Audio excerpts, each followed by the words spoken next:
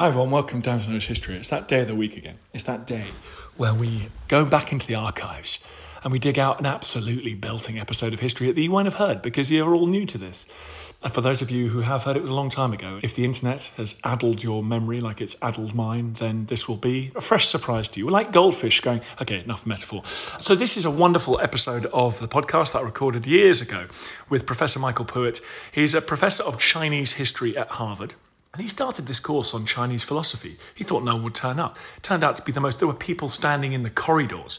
There were people sitting in the aisles, a pre-COVID utopia, a pre-lapsarian time when sweaty bodies could pile into a room together and to listen to a brilliant lecturer help change their lives, change their outlook on things. And he helped to change my outlook on life as well. I hope this podcast perhaps does that for you as well. So it's Michael Puett talking about Chinese philosophy and how it differs to the philosophical tradition that many of us were brought up in the West. We've got a big, huge bumper episode of History coming out tomorrow to mark VJ Day, the end of the Second World War in Asia, an arguably more important anniversary than VE Day, hugely significant with long-lasting repercussions in North Korea, China, of course, and all over Asia Pacific. If you want to go and listen to all these back episodes of the podcast or watch some of the documentaries we produce, please do so at History Hit TV. It's like Netflix for history. We've never had more documentaries up there. We're acquiring more all the time. We're making new documentaries. We're having planning sessions about the autumn, which are quite fun. I'm looking for an 11th century boat to cross the English Channel in. If anyone can help with that, let me know. And it's all going really well. So please go and use the code POD1, P-O-D-1, and you get a month for free. And you get 1 month for just £1, euro, or dollar. But in the meantime, everyone, enjoy Professor Puett.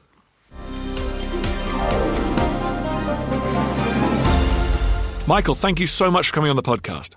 It's a true pleasure to be here. It's an honour to have you on the podcast. Your course has been the sort of runaway phenomenon at Harvard. All these young kids who think they're going to work at Goldman Sachs and be big, successful financiers, and yet they all want to study ancient Chinese philosophy. Why is that? I think this is a generation that has been raised with basically a worldview. They have been told the key for them is to look within, find themselves, find their true selves, be sincere and authentic to who they are. And once they found themselves, then choose a career based upon who they are, their strengths, their weaknesses that they should love and embrace, and try to fit themselves into the world. And this is part of a much larger vision that we've had that we generally call neoliberalism, that as long as we're each being unique individuals and striving for ourselves, the world will work out well. And this is a generation raised in this ideology, and I think they are not a happy generation. They are feeling the world is not quite working out as they had been told it was. They feel that this ideology they've been told is not quite working, and I think they are desperately trying to rethink things. Those 18th century philosophers, those Enlightenment philosophers, they ruined it for everyone. They really did. Very sad. Now, Michael, does that reflect a personal journey you want? You growing up, were you exposed to Chinese philosophy, or was this an academic journey you went on as you became a student and did postgraduate work in China? Kind of similar to my students. So I was part of the 89 generation. So I was part of the generation that sort of was the beginning part of what we've come to know so well. So I was part of the generation that was told, well, the Berlin Wall has fallen, it's the end of history, we figured everything out, and now just focus on yourself because the big questions are over. And I, very early on, became rather unhappy with what I was being told, and so I began looking at other possibilities, trying to look at history, trying to rethink our position in the world. And in that search, I began hitting things like, in this case, China, which I found both historically fascinating. I found the philosophical ideas fascinating. And really, it's led me to rethink a lot of what I was at least being taught about world history, about how to think about the self, etc. And it just turns out, luckily, that you were riding a wave that would turn out to be the hottest topic in the first couple of decades of the 21st century, because suddenly everyone's talking about China, but you were there earlier, so you were kind of mooching about before it was fashionable. Amazingly so, because it is true. When I started turning to this, no one was thinking about China.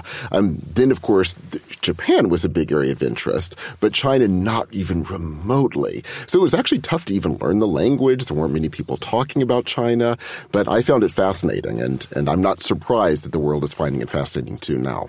Your book, which is related to the courses that have been so extraordinarily successful at Harvard, is about these ancient Chinese philosophers who are these people? Basically, they are people around the first sort of half of the first half of the first millennium BCE. So this is a period across Eurasia, not just in China, but across Eurasia, a period of radical political, social transformation. So it's sort of the breakdown of the old Bronze Age kingdoms that had dominated Eurasia for the previous 2 millennia.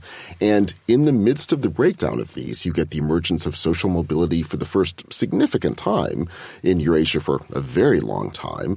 This brings down all the old religions, and a huge plethora of new philosophical and religious movements begin emerging. So in Greece, of course, this is when the Orphics, the Pythagoreans, Plato, Aristotle are working. In India, it's the rise of Jainism, the Buddha. And in China, it's figures like Confucius and Lao Tzu, part of that same just general shift in Eurasian history when everything is suddenly up for grabs. It's so remarkable, isn't it, why we see the emergence of these big sort of unitary empires from the Mediterranean basin right to the South China Sea in this period. It's so bizarre. Is that a technological thing, or is that a ideas-led, cultural-led? Kind of both. I mean, we like to think we live in a globalized age, and unlike us, back before were these traditional societies where every society kept to its own little niche area. Not at all. What we're learning now is that Eurasia has always been connected. Technologies, ideas have always been spreading across, and you get these parallel developments over and over again. So in the case at hand, the emergence of these tremendous new philosophical and religious movements, the emergence, as you mentioned, of the huge empires, all of these happen at roughly the same time across Eurasia. Were these philosophers working for monarchs or leaders, or were they interested in individuals living a good life? Both. So basically, these are people who, they're usually people who are striving, at least being taught to strive to gain bureaucratic positions and work on behalf of these new states that were being created. But of course, a lot of the philosophers were not happy with the world they were living in. So they were very well educated, very well trained, but they're the dissatisfied group, and they're not happy about the kinds of states that are being created.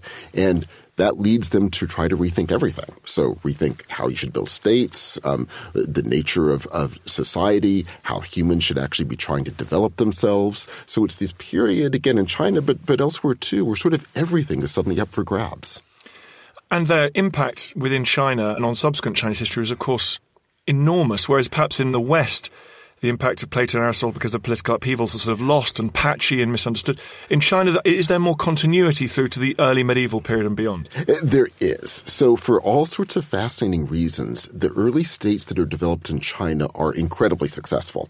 So there's a strong development on building centralized states focused on public infrastructure that led to these surprisingly powerful states for lengthy periods of time, the result of which, getting back to your question, is that these ideas became part and parcel of what these states were trying to develop. Critiques of the state were also building upon these same ideas. And you do see a continuity there that is striking in world history. We're going to come to your suggestions to live a better life in a second, because we need to get down to practical brass tacks there. But I'm still interested in whether the contemporary society in the East, am I just being racist or Orientalist here? There's certain traits that we ascribe to the East, perhaps less rampant individualism, order, ostentatious politeness and insight. Are they as a result of these different philosophical traditions, the ones that we develop in the West? Or am I just completely making it up about my sort of vision of modern China?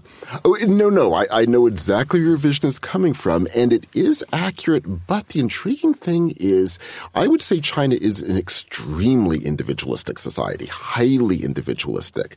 But precisely because of some of these ideas we're talking about, there is a strong pushback as well, a sense that if this goes too far, it can take society into dangerous directions. So along with the intense individualism right now in modern China, there's equally a very strong pushback, very much based upon a lot of these earlier ideas. How does the philosophy of these Chinese scholars, working around about the same time as the scholars of Miletus or in Athens, how does it differ from their worldview? Well, big question there. It is. And intriguingly, if we could forget what happened later and simply read a lot of the ideas from Greece along with a lot of the ideas from China, they're not as different as you would think. I mean, a lot of Greek philosophy is very Chinese. It's really concerned with how you build relationships, how you live your daily life, how from the way you live your daily life, you sort of think how the state should operate. The reason now, in retrospect, they seem so radically different is the few ideas in Greece that kind of take off. They are few and far between in Greece, but they're the ones that went out. So this idea that, for example, there's a realm of truth outside of the mundane reality of our everyday lives, these are the ideas that become so influential later in the tradition. These were a few ideas you see there in Greece. They were not dominant by any means at the time. And do you see Chinese philosophers as interested in, for want of a better word, physics, looking at the kind of atomic nature of the universe and sort of beginning to invent science in the way that you do with the Greek scholars? You do, but one thing that's fascinating about early Chinese thought is the focus tends very strongly to be on ethics and how we live in the world. So there's intense speculation about the nature of the cosmos, but it's usually from the point of view of humans. In other words, if we understand the cosmos in this way, how would that affect the way we as human beings currently act? So ethics is seen as directly interrelated with cosmological speculation. That's brilliant. Let's think about advice. If we're trying to live a better life and we're seeking the advice of these Chinese philosophers, what advice can they give us? Sure. One of the ideas that becomes very powerful in China is that we as human beings are really messy. We're messy bunches of energies and faculties and desires. And the way we interact with other human beings, other messes, is we're constantly pulling out different responses. So, I'll yell at someone, it makes someone angry. In this way of thinking, yelling at someone draws out an energy of anger. And the further argument, and there are tons of psychological experiments, by the way, that would say this is a very accurate portrayal of what we're like as humans, that what happens from a very young age is we fall into kind of patterns and ruts in these reactions. And so that person yells at me, it draws out my energy of anger.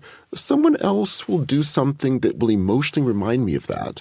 It draws out that same anger. And what happens is what we tend to think of as our personality or our true essential self. I just am someone who has a bad temper, for example. From this point of view, no, I am someone who has fallen into a pattern of responding in certain ways to the world.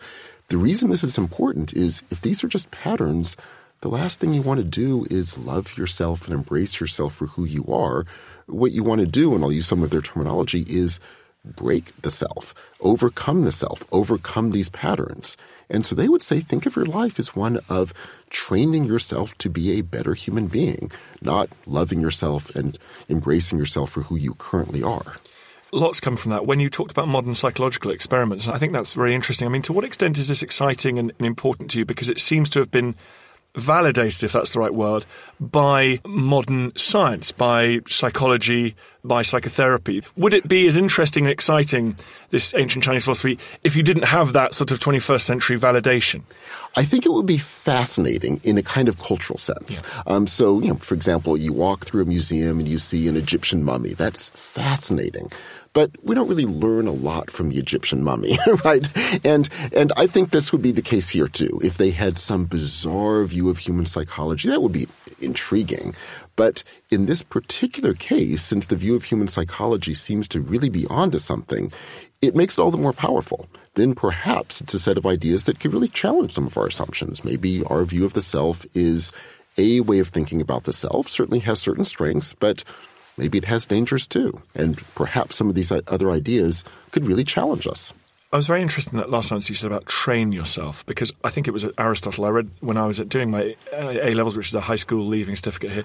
And it said, if you want to be something, pretend you're it. Yes. For a long time, and then you'll be it. And that strikes me as perhaps as similar as ancient Chinese philosophy. And I've lived like that. I mean, I wanted to be brave. And now I think I'm quite brave, but I don't think I was innately brave. I was very scared of things when I was a teenager. It's like that terrible thing about standing in the power pose that people now say you must do. But it kind of works, doesn't it? Absolutely. And here's a perfect example of Aristotle, the Greek philosopher, who's very, in a sense, Chinese. I mean, they're onto something very similar. And as you said, it's all about practice. It's not about, again, loving yourself and embracing yourself for who you are, looking within and finding yourself. It's about changing yourself. And indeed, very much like Aristotle in China, they would say, you're not brave at birth, or unbrave at birth, you become a certain type of person. And if you want to become brave, you pretend you're brave and you act as if you're brave, and then you slowly train yourself to become brave. It's very funny because I was talking to someone about meditation the other day, and I did find myself thinking, why sit around all day waiting for thoughts to come to you? Why not try and be the thing you want to be? Precisely. And they would say that's absolutely the case. What we are as human beings is based entirely on what we become, either passively in a very dangerous way, or through active training, in which case we're training ourselves to be things we thought we never could be. But it's all about training and practice. Now, what else do the students lap up? Oh, many things. So just one other example that's fascinating is they will emphasize, a lot of these philosophers, Lao Tzu is the key figure here, that a lot of our ideas about leadership are actually very dangerous. So we think of leadership as training yourself to be the strongest figure in the room, dominating the room. Well, if everything is relational and everything are based upon messy selves interacting with each other, if you attempt to dominate someone or control someone, you might succeed for a brief period of time, but it will always simply breed resentment, and that will always outdo you in the long run. And so they will emphasize, no. Things like leadership come down to sensing those around you, sensing the ways things you're doing are affecting others, and then training yourself to actually be able to work with others effectively. And going back to your earlier question too, it's all about training and practice.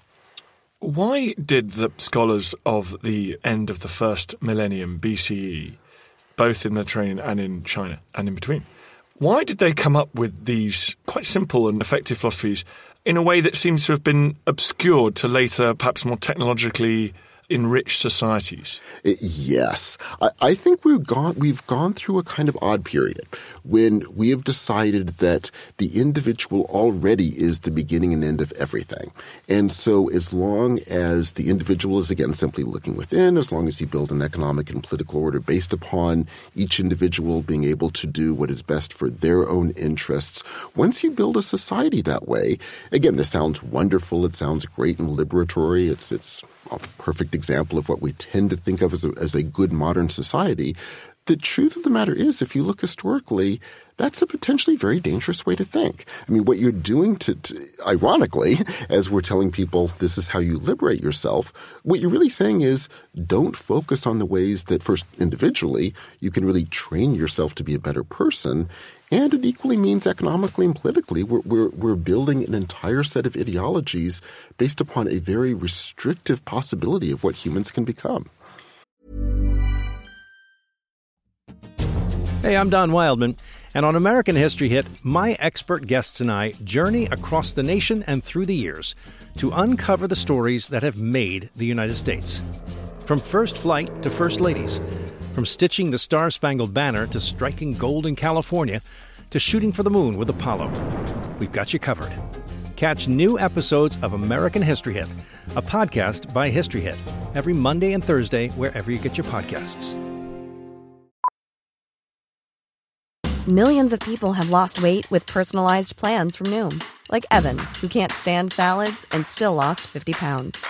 Salads generally for most people are the easy button, right? For me, that wasn't an option. I never really was a salad guy. That's just not who I am. But Noom worked for me. Get your personalized plan today at Noom.com. Real Noom user compensated to provide their story. In 4 weeks, the typical Noom user can expect to lose 1 to 2 pounds per week. Individual results may vary. Looking for the perfect gift to celebrate the moms in your life? Aura frames are beautiful, Wi-Fi connected digital picture frames that allow you to share and display unlimited photos. It's super easy to upload and share photos via the Aura app. And if you're giving an Aura as a gift, you can even personalize the frame with preloaded photos and memories. And also remember, when using messaging apps, they shrink the photos. You cannot print those out. You cannot blow them up. This is high quality imagery going to one of the most important people in your life. The Aura app is super easy to set up. It takes about 2 minutes and you're going to love it. There's free unlimited storage, add unlimited photos and videos, and invite as many people as you want to a frame. Right now, Aura has got a great deal for Mother's Day. Listeners can save on the perfect gift by visiting auraframes.com to get $30 plus free shipping on their best-selling frame. That's AURA frames.com. Use code DANSNOW at checkout to save. Terms and conditions apply. Do you think that's got to do with the big monotheistic religions, perhaps Christianity, the idea that the light of God is within each one of us and therefore we're all created in the image of God, and therefore, do you think that's important and that's something that those scholars, well, it's something that wouldn't have been part of those scholars' milieu? Very much so. And one particular variation of that is very historically significant. So when you get the push saying things like rituals are bad, it's all about a sincere belief in some higher truth, when that much more recently gets shifted into the internal self. So forget rituals, forget practice, forget tradition. Training. Exactly. Forget tradition. Exactly. Simply look within and sincerely believe in the truth. But now it's the true self that you're supposed to believe in. Again, the danger is, as liberatory as that sounds, we're restricting ourselves. It means we are, or in fact, everything we ever could be is already there as long as we are sincere and authentic to this thing, this one single thing that we claim to be our true self. So, if Confucius and the Chinese philosophers were in the modern world, what would the ancient Chinese scholars make of the modern world? What is the first thing that would strike them would be the cult of the individual? Or is it dispensing with the customary traditional knowledge of our forefathers that's been amassed at great sweat and energy and exhaustion? And jettisoning all that, what would they find fascinating or disturbing about the modern world? Yes, I suspect if we could take them and just sort of pluck them into contemporary life and say, do an anthropological analysis of us, I think what they would say is, here are all of these people that seem to love to claim they're liberated individuals deciding for themselves how to live their lives, and isn't this wonderful? And then they would say, but look anthropologically at what they do. What they do, like all humans, they would say, is they are simply these passive creatures in the world that are sort of immediately responding to their surroundings, which define what they become. They harden themselves into these ruts and patterns, again, like all human beings. But weirdly, they stay there because then they keep telling themselves they should love these patterns and embrace these patterns. And meanwhile, they have this ideology of how free and liberated they are, not realizing that actually they're trapping themselves into one very restricted vision of the single unique self. So I think they would say we're typical. We're like all human beings. There's nothing unusual or modern about us in our own way of thinking. We're very typical. But what's chilling is we have an ideology that doesn't even allow us to see how passive we really tend to be in the world. Okay, well, that's interesting, because if we're saying that modern individuals have got this love of self that comes from the great liberal ideas of the 17th and 18th centuries, and that then the Chinese philosophers would reject that or caution us against that. So hang on, but those liberal ideas didn't exist in 1000 BC. So what sort of dominant cultural norms were the Chinese philosophers reacting against? Great question. And intriguingly, ideas not unlike our own. So it's all cyclical. That's what's so intriguing about it. Absolutely. So again, we tend to think of these as modern ideas. Actually, these ideas have been around a long, long time. The whole idea of sincerely and authentically believing in who you really are, those arose in China too. And in fact, a lot of the ideas we've been discussing arose as a self-conscious reaction against such ideas.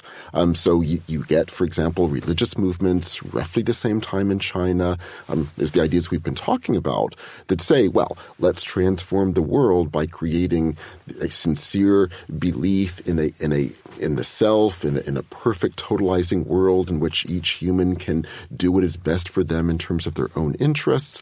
Prototypically modern ideas that we would mistakenly call as such. Well, a lot of these ideas we're arguing from China that we've been discussing, no, this is potentially dangerous and restrictive. So intriguingly, there's nothing modern about our so-called modern ideas. They've been around a long time, as have other ideas, and it's part of the dangerous pattern that we've fallen into in our thinking of calling these ideas modern and other ideas as so-called traditional. No, there have been ideas about how you build better worlds throughout world history, and we'd be better off if we actually thought maybe some of them are ones we could learn from. In terms of decision-making, because this is one we hear a lot about, again, perhaps post-Enlightenment, which is you've got these two different centres of power within your body. You've got your head and your heart. And, we're rational animals and we should be thinking rationally, but often we get betrayed by our heart or our genitals or our stomach when we're hungry or our legs that are tired from walking. The Chinese would caution against that, wouldn't they? Indeed. And as you said, that is really the model we tend to use. So we have our head where we'll rationally try to make decisions. And then sometimes we'll say, well, after you've gone through all the rational decision-making, go with your gut. And so you're either going with your mind or going with your gut. And indeed, in China, you actually see similar ideas arising. And a lot of the philosophers that we're talking about here actively rejected both. And they said, well, no, the danger, first of all, of what we mistakenly call a rational decision-making process, what that really involves is me trying to rationally think through the future and how I will fit into that future, say if I'm making a career decision, something like that, which is unlikely to be in any manner, shape, or form an accurate portrayal of the messy world that really exists out there. It's a messy, capricious world. And if I go with my gut, I'm probably going with my worst untrained patterns and ruts.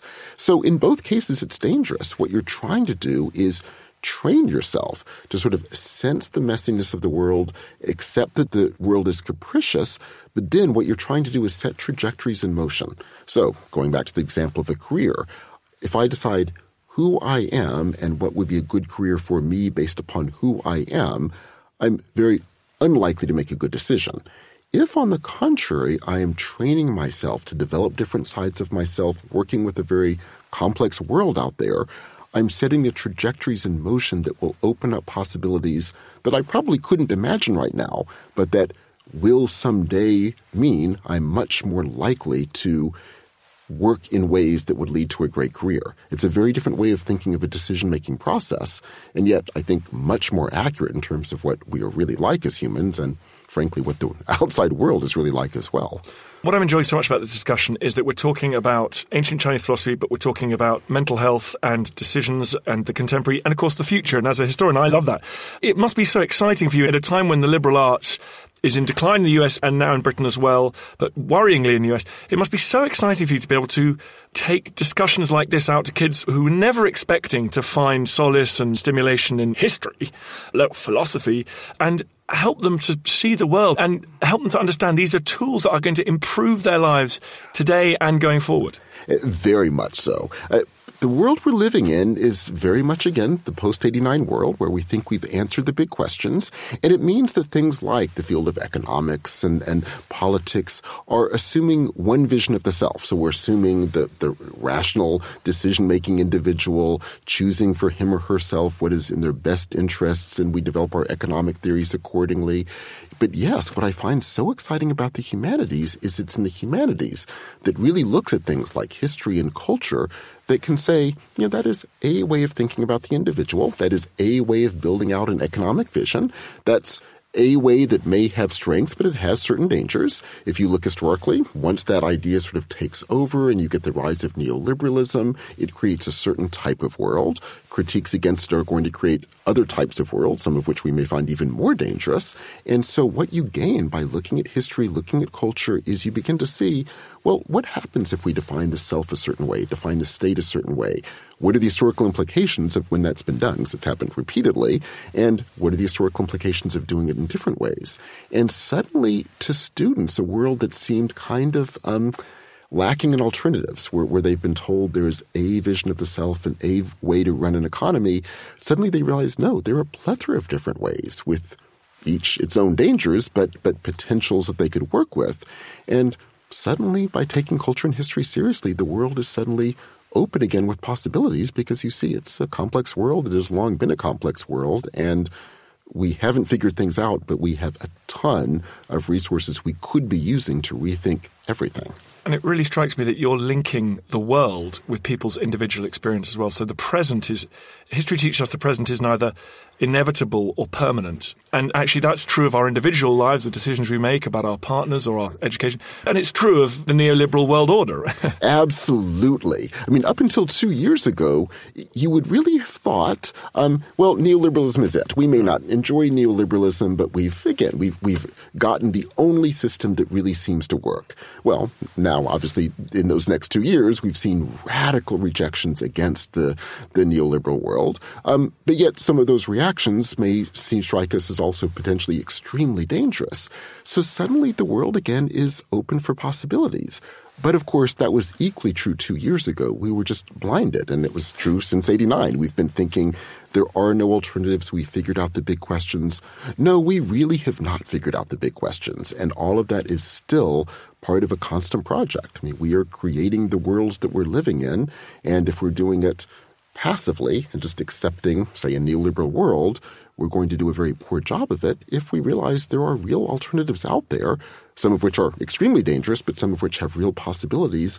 Then we're much more actively engaged in hopefully creating better worlds. Let's hope so. You were involved in studying China since before it was fashionable. Now that everyone's desperate for information about China and Bill Gates is tweeting out lists of books to read about China, in short, what are some of the key things that we need to understand about China's past and perhaps about China's vision of its own past? Yes. So a very typical misreading of what's going on in China runs along the following lines. So China used to be a traditional society. It had this overly strong state that prevented the rise of things like capitalism. And then in the 20th century, it's been a very tumultuous century. But now finally at the beginning of the 21st century, they're faced with a basic dilemma. Did they finally once and for all get rid of this old traditional state that still controls things, in which case they would become part of the good modern world, or will they continue to be held back by a traditional state? A typical way of phrasing it.